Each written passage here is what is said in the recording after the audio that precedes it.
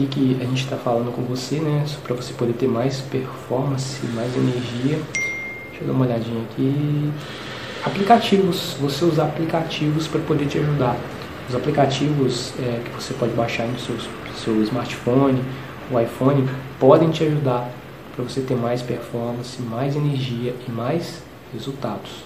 Que tipo de aplicativos? Bloco de notas é um bom exemplo de aplicativos. Um bloco de notas que eu uso muito é o Google Keep, que é um bloco de notas, tem lembrete, né? Tem checklist, né, para você poder colocar ali as tarefas que você já fez ou que você não fez ainda. Outra questão também